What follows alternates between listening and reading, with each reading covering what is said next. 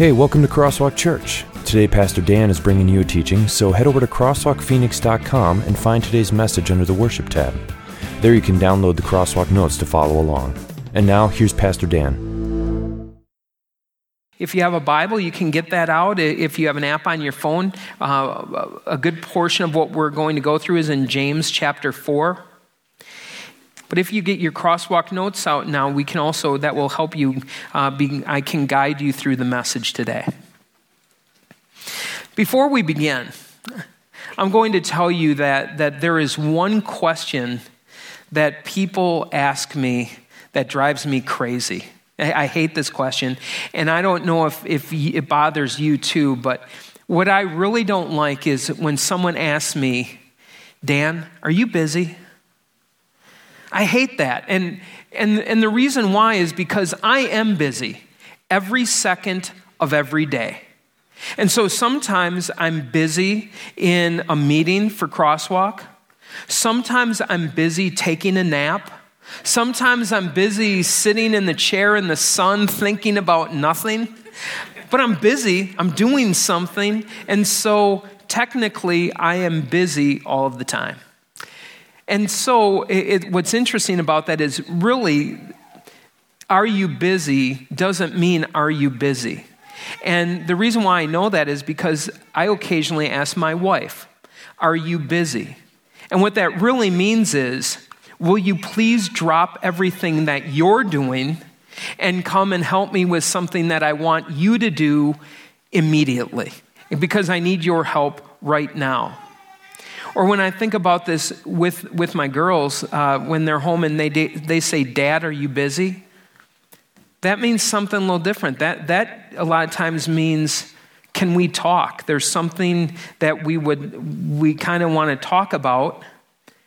Or it means they need money and they don't want to lead with, Dad, can you give me money? So they start with, Dad, are you busy? But when you think about that, I don't know if you are like me when it comes to being busy, but right now, probably I've opened them, but in my email, I probably have 300 plus messages that need some type of action. Jeff has given me a book called Getting Things Done to help me do better on getting through those emails. He's given me a software called To Do. And so on that, I have my list of 75 things that need to be done. The ones that are overdue are in red. I can put the date that they need to be done by. And so it made me realize that, are you busy? Is a really loaded question because we all have a ton of things that need to be done. But as we look at today and Christmas hangover, this isn't about just being busy. This is about being booked. And now booked to me is a little bit different because this has to do with my calendar and my plans. And before Christmas, there was a couple that is newer to Crosswalk. They're great people that I enjoy being around, and my wife as well. And they asked us if we could, well, first of all, they asked me if I could meet with them, and I said I'd love to. And then they said, actually, if we're going to do that, why don't you have Tanya come over too, and we'll have you over for supper. So that's a great idea. So I said, before we do that, I need to look at the Crosswalk calendar. I need to look at the growth group calendar. I need to look at my personal calendar. I need to look at my wife's personal calendar. I need to look at the Arizona Lutheran Academy girls basketball calendar and the Arizona Lutheran Academy soccer calendar because my daughters don't drive. And so if they have something going on, Tanya is probably going to have to drive them. And so we got all of these calendars together and their calendar, and we didn't have supper. We haven't met yet because we were booked. We had too many things going on. The Crosswalk staff is like this as well. A year ago, we moved in, my wife and I and our family moved into the home in which we live. And we told the staff, we want to have you guys over to our new house. 1 year and 1 day later, it happened. And we finally got everyone together. What really made me realize this was it was on a New Year's Day from 3 to 6 is when everyone could make it.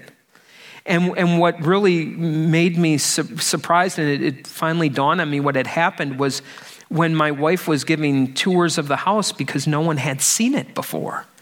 And I thought, oh my goodness gracious. And so we have all these people, and we finally got all the people together except one person came 2 hours late because he had someone to meet with. Jeff Gunn. Anyways, that's a whole nother story. But as you look at that, this whole idea of being booked, and remember, this is about a message, Christmas hangover, which means what I have just described to you, I'm not looking for sympathy or anything like that, but I'm assuming that your life is very similar to this. You have stuff to do. There are things on your schedule, there are things on your calendar, your to-do list, things that you want to accomplish. Well, then you throw the holidays in there. And especially when Christmas Eve and Christmas Day are on a Wednesday, Thursday, right in the middle of the week. New Year's Eve, New Year's Day, the same thing. And if your job is like my job, having a day off is kind of a joke. And the reason why is because you're given a day off, but everything that you got done in 5 days, there's an expectation that it will still be done, except now in 4 days. And so the pressure of that increases. And then you have family, right? When are we going to have family Christmas with your side of the family? When are we going to have family Christmas with my side of the family? Is this going to be Christmas Eve, Christmas Day? Are we going to do it later in the week? Are we going to take a day off so that we can do it? How long do we have to be there? And what happens when you start to get these tensions? There's just no way to get all of these things done in this time frame. There are things like that meeting with this family that we just didn't do, that they didn't make the calendar. And as a result, it can leave you feeling different ways. One of them is tired, just because so many things you have going on. But maybe you are a person who feels guilt, that you look at it and you say, you know what, I feel so guilty that we can't even get together with our family over Christmas. That's so sad that these people, they're family and we can't get together. Or maybe you're not a guilt person, maybe you're an anger person. That as you are thinking about a family member, we hosted Christmas and we looked at everyone's schedules and we tried to make a day that would work for everyone and we got everything ready and they couldn't even show up. That's ridiculous. And so as you look at your Christmas hangover, it's not guilt, but it's anger. Or maybe it's frustration. Or maybe it's simply a matter of being overwhelmed, that you look at it and you say, I give up. I don't know how to fit all of these things that need to be done into my schedule. Well, the good news today is we worship a God who has a lot on his plate too. And especially as we look at this Christmas time of year, what God promises is that he has time for each and every one of us personally. That when God talks about his busyness or his idea of being booked, that it does not affect in any way his personal care and concern for you. And as you look at your schedule, the first part as we go through this message is to comfort you with that, because God wants it to be. God wants it to be a comfort that he has a plan and things are under control. And then also, as we see that, to say, how does knowing that affect the plans we make? So we go into God's word, and we look at Psalm 33, verses 10 and 11. David writes, "The Lord foils the plans of the nations. He thwarts the purposes of the peoples. But the plans of the Lord stand firm forever, the purposes of his heart through all generations." And so as we look at this is idea of the plans of the nation versus the plans of God, that he thwarts them, that God's plans prevail. And so in the first blank you can write, God is a planner. his plan trumps all other plans. God is a planner. His plans trump all other plans. And I want you to think about that just for a moment. And you don't have to read far in the Bible to find out that God is a planner. Go to the first book, the first chapter, Genesis chapter 1. And in creation, you see how God is a planner. 6 days that he used to create the world. And on the seventh day, he ceased his creating activity. He rested.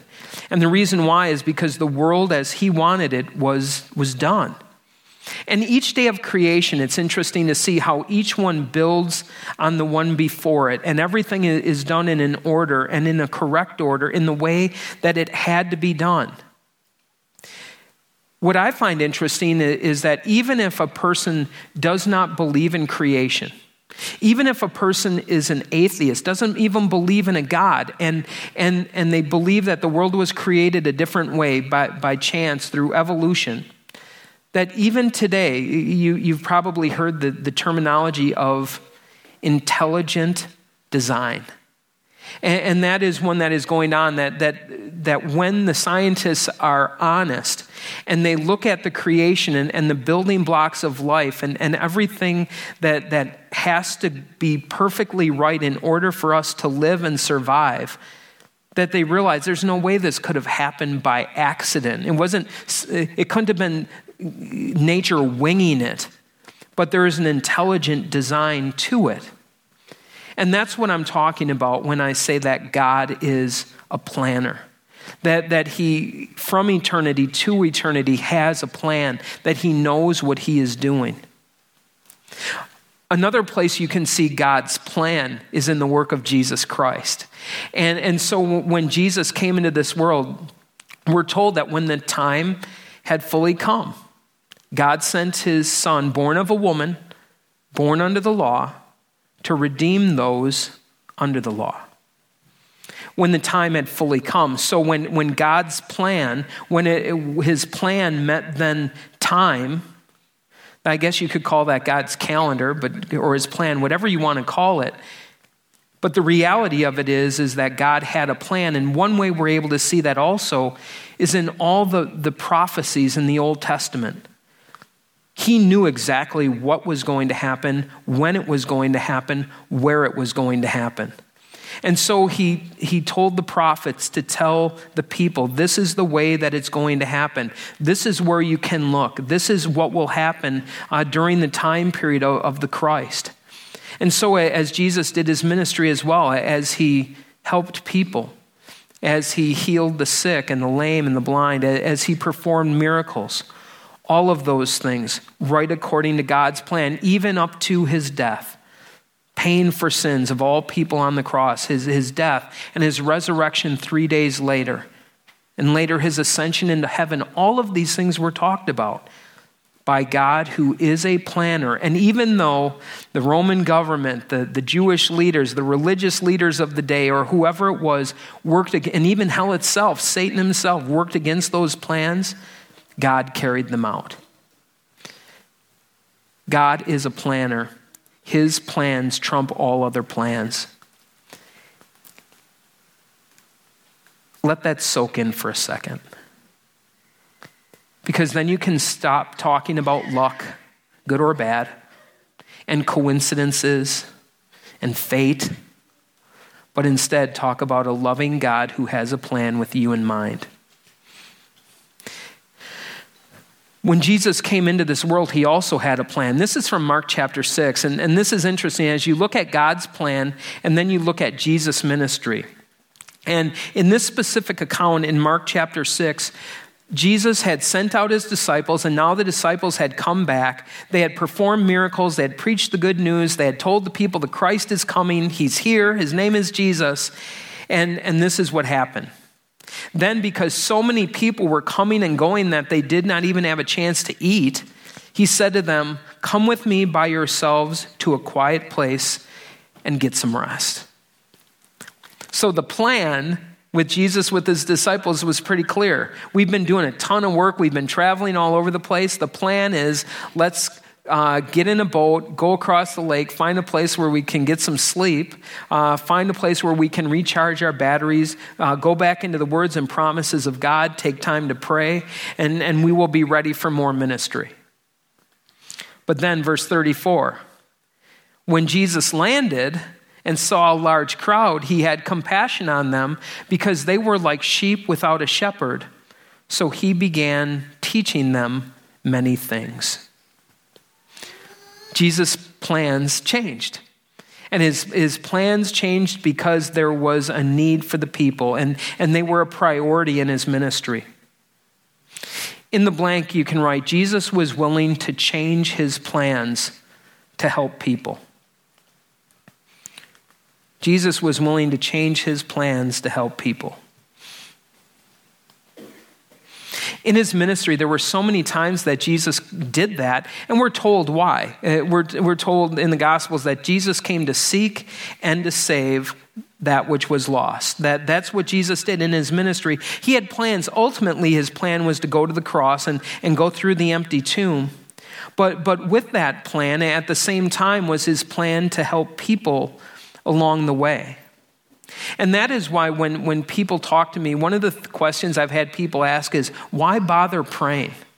Why should I pray? If God has a plan and God is going to carry out that plan, why should I pray? And the reason why is because he tells us to, and you are a priority in his life. He is working his plan, and at the same time is sensitive to our needs and our conversation with him. One of the things that I told you is I hate it when people ask me, are you busy? But one thing that hurts me even more is when someone says, you know, Pastor, I know you're really busy and you probably don't have time for this, or you don't have time to talk to me. And so what happens is you're in this reality where you have a lot of things going on, but people are a priority. And so I just want to make this clear that as we conduct ministry, whether this is me or Jeff or Phil or Jonathan, Christy, or whoever is on staff, that you are a priority. But there are going to be times like this family I told you about where I couldn't meet with them for a month. And it's been even longer than a month. And so I guess what I'm telling you is as I go through this, there are going to be times when I let you down and I disappoint you. Because I am not almighty. And my plans change. But the promise here is that God, who is the one you truly need, always has time for you. Will never let you down. Is there in your greatest need. And so that finally, when you look at what my job is as a pastor, it's to join hands with you and God, and then to step back, step out of the way. And that is the relationship that you desperately need. Again, I don't mean to discount our need for each other and to be there for encouragement and help, and that is something we want to do, but we're human. God, on the other hand, is almighty. And what is the purpose of his plan? We go to Jeremiah 29, verse 11 and 12. For I know the plans I have for you, declares the Lord, plans to prosper you and not to harm you, plans to give you hope and a future. Then you will call on me and come and pray to me, and I will listen to you. Can fill in the blank right away. The purpose of God's plan is to save us, or save me, or help me, or prosper me, or lead me to heaven, or any of those. All of those are correct. God's plan to prosper us, God's plan to save us. What's interesting about this from Jeremiah 29 is it's a wonderful promise about God's plan. But what you might not know is that this plan was given by Jeremiah right before the children of Israel were about to go into 80 years of captivity in a foreign country. So they would have heard this promise, great, God has a plan for us, everything's going to be great. And then they were going to see the reality of their own life and say, I don't see it. What in the world is God doing? If God wants to help me, he wouldn't be having the Babylonians come. He wouldn't have me being dragged off to another country. I don't see a hope. I don't see a future, which is what made this promise so important. For the people to see past what they were going through and to see even the painful thing that they were about to experience in this captivity was for their good, for their eternal good, to help them, to save them, to prosper them, and not only them, but their descendants who would come after them.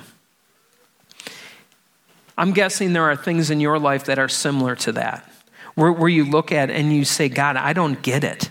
I don't understand what you are doing. I don't understand why this is so difficult.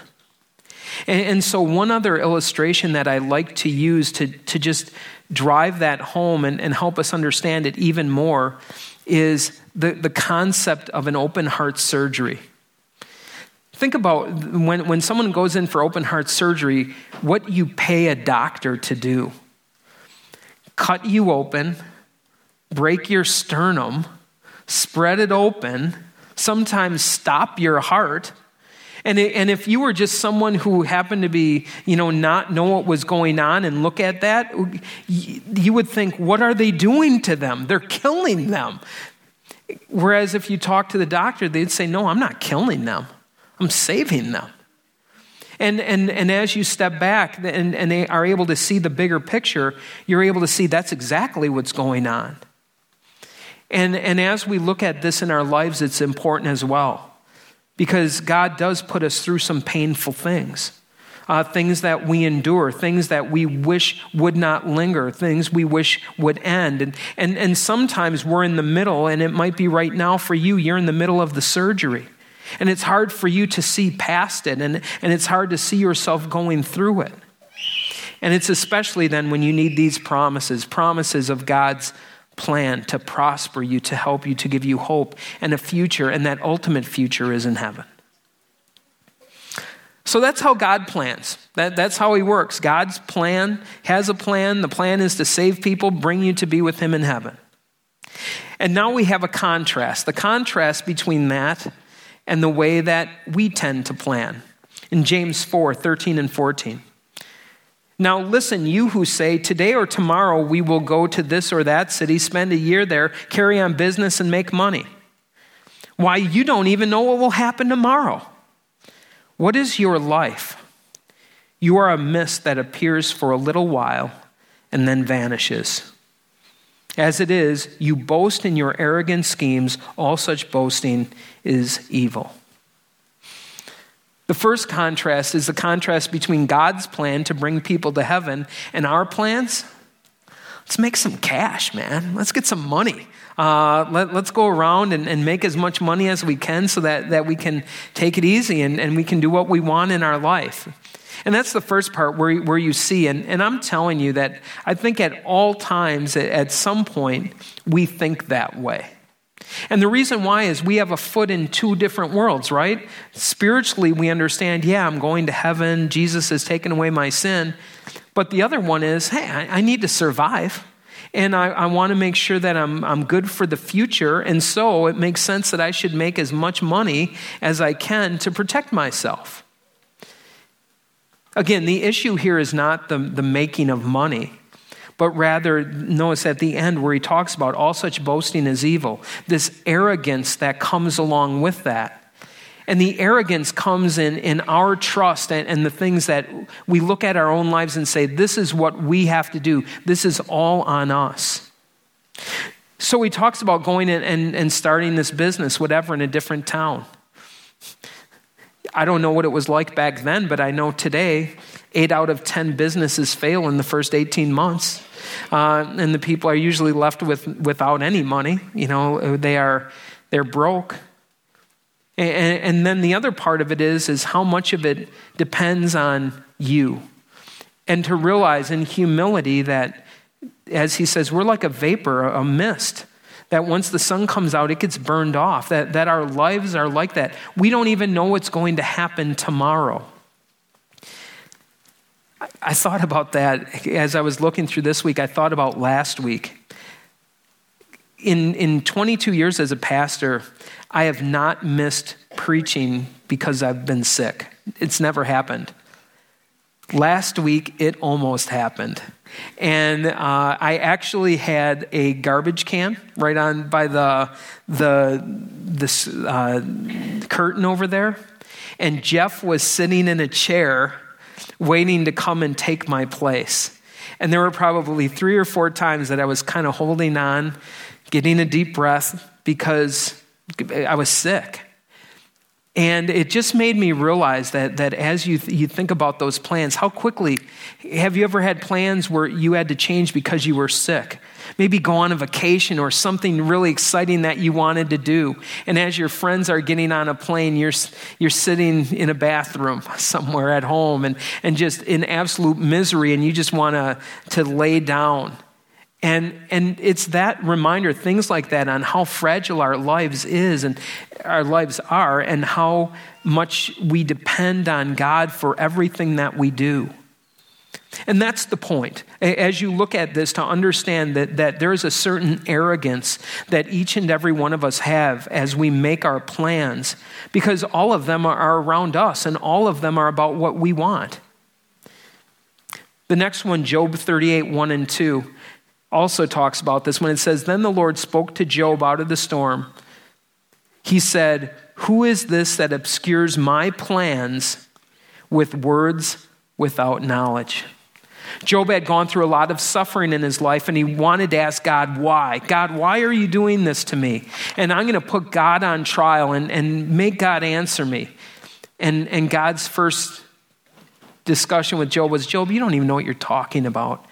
You have such a limited view of what is going on, you have no idea."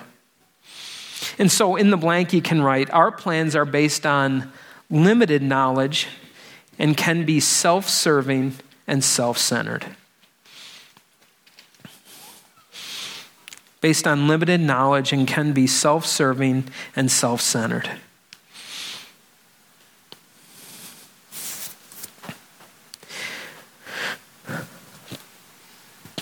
But God suggests that perhaps we look at our lives a little bit differently. And we start with Psalm 31, verses 14 and 15. Again, the words of David as he looks at his life and all of the things that are going on. Remember, David's the king at this point, that he's the king and everything is under his power and at his disposal. And this is what he says. "But I trust in you, Lord. I say you are my God. My times are in your hands. Deliver me from the hands of my enemies, from those who pursue me." And even though David, on the one hand, was the king and in charge of the armies, the one who would fight these battles, that he knew that, and he had a responsibility that at the very same time, he knew all of these things were in God's hands and according to God's plan. And he needed to turn to him for help, and also it gave him confidence as he went to the future, knowing God was in charge. 2 Corinthians 6, verse 2 says, talking about God, "For he says, 'In the time of my favor I heard you, and in the day of salvation I helped you.' I tell you, now is the time of God's favor. Now is the day of salvation." So as we look at this, today's the day that as we look at this for the plans we have for our future and our plans with our God. And so in the blank you can write, "God has given me my life as a time to get to know him as my Savior." God has given me my life as a time to get to know him as my Savior. This is called a time of grace. This is your time of grace. This is your time, the time of your life. Now is the time to get to know your God. Now is the time to come to faith in him. Now is the time to have that faith strengthened by him through Jesus Christ. And so my encouragement to you is plan accordingly. To ask yourself the question, how do the plans that I have reflect the priority that God is in my life? It's difficult. And as I look at this, what I think one of the biggest things that happens to us is distraction. And usually the way this plays out in our house is it starts with my wife asking me my least favorite question. "Are you busy? Okay, what do you want? can you run down to the store for me? She's cooking. Can you get some eggs? Fine. I'd be happy to run down to the store and get you some eggs. So I hop in the car, make sure I got some money, go down there. And of course, the eggs are always in the back, the farthest away point of the store. And so I go running in the store and I'm like, what? Oreos 2 for $1? Count me in. So you start there.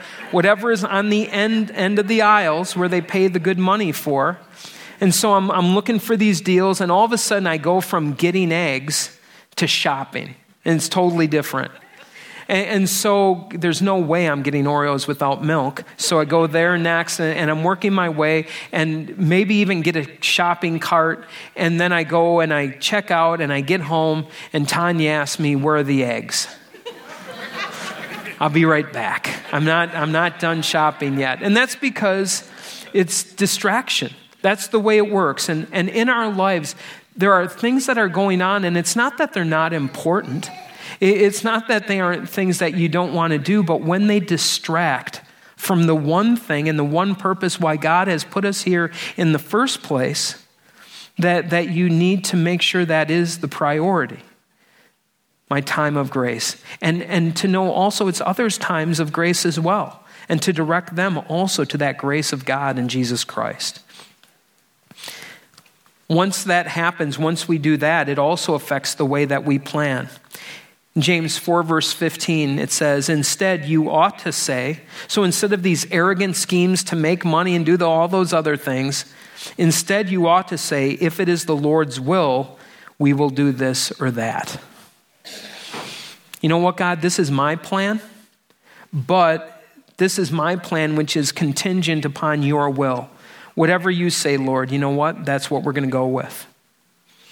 The next portion is when Jesus himself said this same thing, this same submitting to the Lord's will. This was the day before he died, Maundy, Thursday, that evening. In the Garden of Gethsemane, he withdrew about a stone's throw beyond them, beyond the disciples, knelt down and prayed, Father, if you are willing, take this cup from me, yet not my will, but yours be done. Not my will, but yours be done. Do you realize what a crazy prayer that is? Your will be done. And we prayed in the Lord's Prayer, your will be done on earth as it is in heaven. It's so dangerous. And the reason why it's a dangerous prayer is look at Jesus when he prayed it. Make it clear when Jesus was saying, what are his words there? If it's possible, may this cup be taken from me. And the cup was the cup of God's wrath, the cup of death. And so in essence, Jesus was saying, Father, if there is any way for people to go to heaven other than through me going to the cross and paying for sin, let's do that. Let's make that plan A. Because Jesus knew exactly what was going to happen and knew that this wasn't something that was simple. He knew the pain that would be involved. Carrying the load of sin, the separation from the Father, all of those things that we deserve because of our sin. And yet, as he said that, if it's possible, may this cup be taken from me, yet not my will, but yours be done. So as Jesus prayed this prayer, within 24 hours, he was dead and had suffered for the sins of all mankind. That's a dangerous prayer. And so in our lives, where is it that you are praying your will be done? What parent wants to pray your will be done as they think about the future of their child? If a part of that could possibly be that God would take them from that. I don't want that. I have to believe you don't want that. And yet all of this comes as we look at this trusting the God that we have entrusted with our time of grace, the one that we have entrusted with our eternal future, that we also trust him for our day-to-day living as well. Another place I think about this is where I don't know what God wants necessarily, is as we look at our beyond borders and looking to the future of Crosswalk and how we're going to reach out best. Right now we have our eyes on a piece of land and a piece of property, and we'd like to build a building. My question to you, what if God says no? What if he says, you know what? Crosswalk will be able to reach more people as a portable church.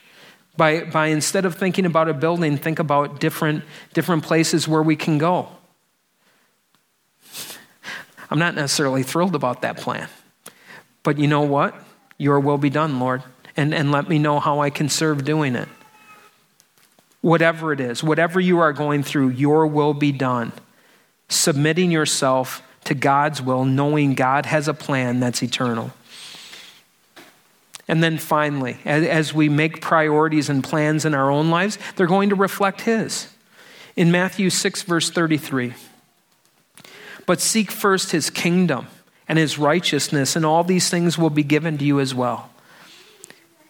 Remember, this was part of a discussion Jesus was happening, and he first of all pointed out the lilies of the field, and then he pointed out the birds of the air, and how God gave them what they needed, both things to wear, place to live, and God will take care of you as well. And that's when he said, but seek first, not that those things, you don't need those things, but seek first his kingdom and his righteousness. And this is talking about priorities, putting first things first and knowing that these other things will fall in line.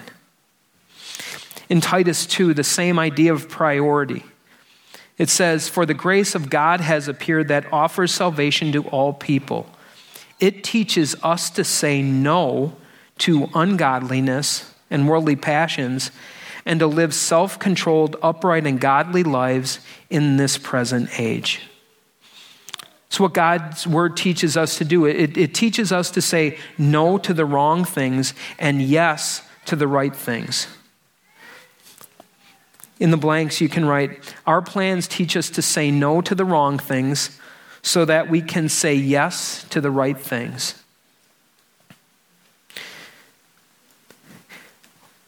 One of the areas where I think is very valuable if you have children, especially this time of year, if they have gotten Christmas gifts, and one of the things that they get now are gift cards, and they go to the store and they have a $25 gift card or whatever they have. And now they have this $25, and so they can get this and this and this, or they can get that.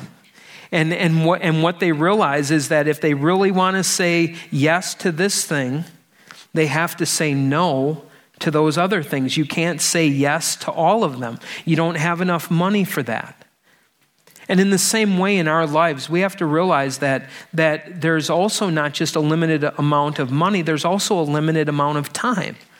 24 hours in the day. And 7 days in a week. And so as we look at this, do you look at your schedule in your calendar in that way? When you think of the things that you are going to say no to, so there are things that you can say yes to.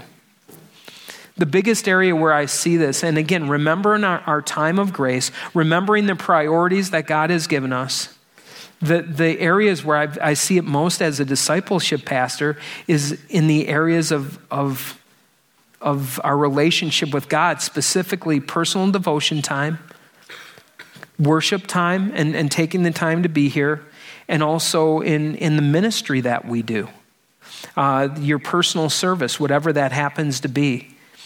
And I understand there are a lot of demands that come in from outside. And what I'm talking about is starting with your planning, instead of having that dictated to you, to start to set a plan that reflects the values that you have in Christ. And it starts by saying no, understanding what to say no to. And for me, probably the biggest one is saying no to television. I mean, the amount of wasted time. I'm not talking about the other things that need to be done, but no to the things that are simply a waste and are not healthy for me, either spiritually or physically. Say no to ungodliness, no to sin, and yes to God's plan for you. Again, in the blank I already had, our plans teach us to say no to the wrong so that we can say yes to the right things. Today's lesson, as you look at being booked and the effects that it has on our lives, Where we started was with God's plan. And take comfort in that plan, because that is a plan for you. God's plan to make you, or to bring you to be with him in heaven. And now my encouragement is that as you make your plans, that you remember those priorities as well and where you are going in your life. Let's pray. Dear Lord God, each of us realize we do have a lot of things going on in our lives. We are booked. We have a lot of time pressures and people who want a piece of that time. But Lord, as we do that, let us start by thanking you for the time that you have given to us, that you are there for us at all times, whether it's in your word or as we go to you in prayer, Lord. Thank you for being for us all of the time. And now, Lord, in our lives, help us to make difficult choices. Help us to learn to say no to the things that are not valuable, that don't reflect our values, that don't reflect the fact that we are living in our time of grace. But let us to say yes to the things that do last in eternity. And it's in Jesus' name that we pray. Amen.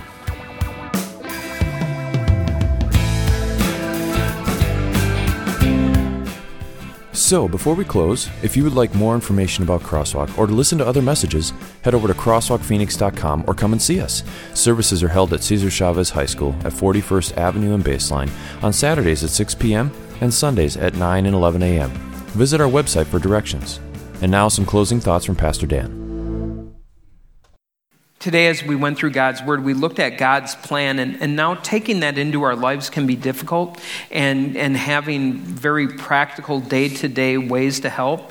And two things that I'd like you to consider as you look for that help, if you're a person who really does need that help with planning. Two different things. One of them on January 24th is a Christian planning seminar, and that will be it'll be practical as we look at the time, talents, and treasures that God gives us and how we can do specific planning to help with that. So that's one thing to consider. The other is, as you are looking at your plan for Crosswalk and being involved, #church. It's going to be starting in just a little bit. It's if you just go out across the patio, you go in the door where youth ministry is. There's a choir room, and there are people there to help. If you're even somewhat considering that, take a moment to do that today, and I think you will be very happy that you did. And finally, as you go with the Lord's blessing. The Lord bless you and keep you. The Lord make his face shine on you and be gracious to you. The Lord look on you with favor and give you his peace. Amen. God bless you. We'll see you on the patio.